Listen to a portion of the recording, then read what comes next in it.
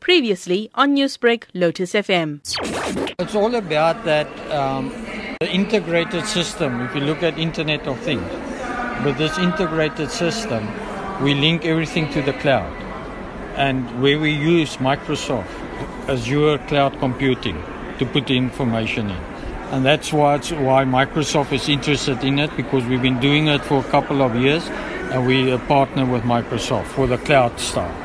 With this new software being launched, how would it clamp down on road users that disobey the law? First instance is the vehicle will have an automatic number plate recognition and camera on it.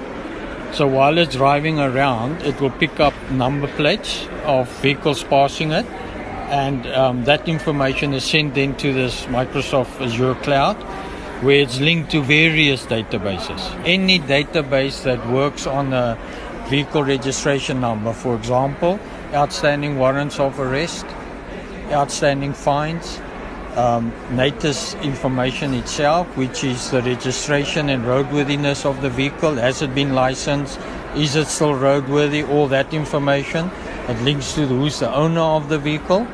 And if any flag comes up in that information that you need to stop this vehicle, the traffic officer will then pull off that vehicle. Now, some would say this technology is fairly old, while being around for around 10 years, if I could say. But what's new about this?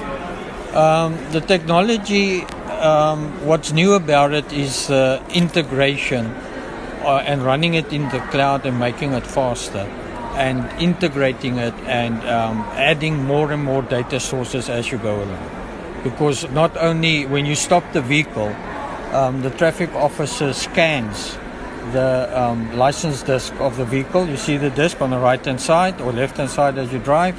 It scans that information, and while he's busy, it sends it off, and it brings that information to him, back to him within minutes.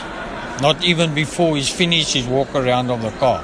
He's got good network connectivity. That information is back with him. We scan the driver license as well, so we check everything about the driver, whether the driver is a valid driver license, whether it's not expired. But it makes the traffic officer's work easier, because no more handwriting, everything is scanned, and when he's done, the fine is printed in 3 seconds with a mobile printer that sits on the seat. So there's no more handwritten and errors made during handwriting information. Newsbreak, Lotus FM, powered by SABC News.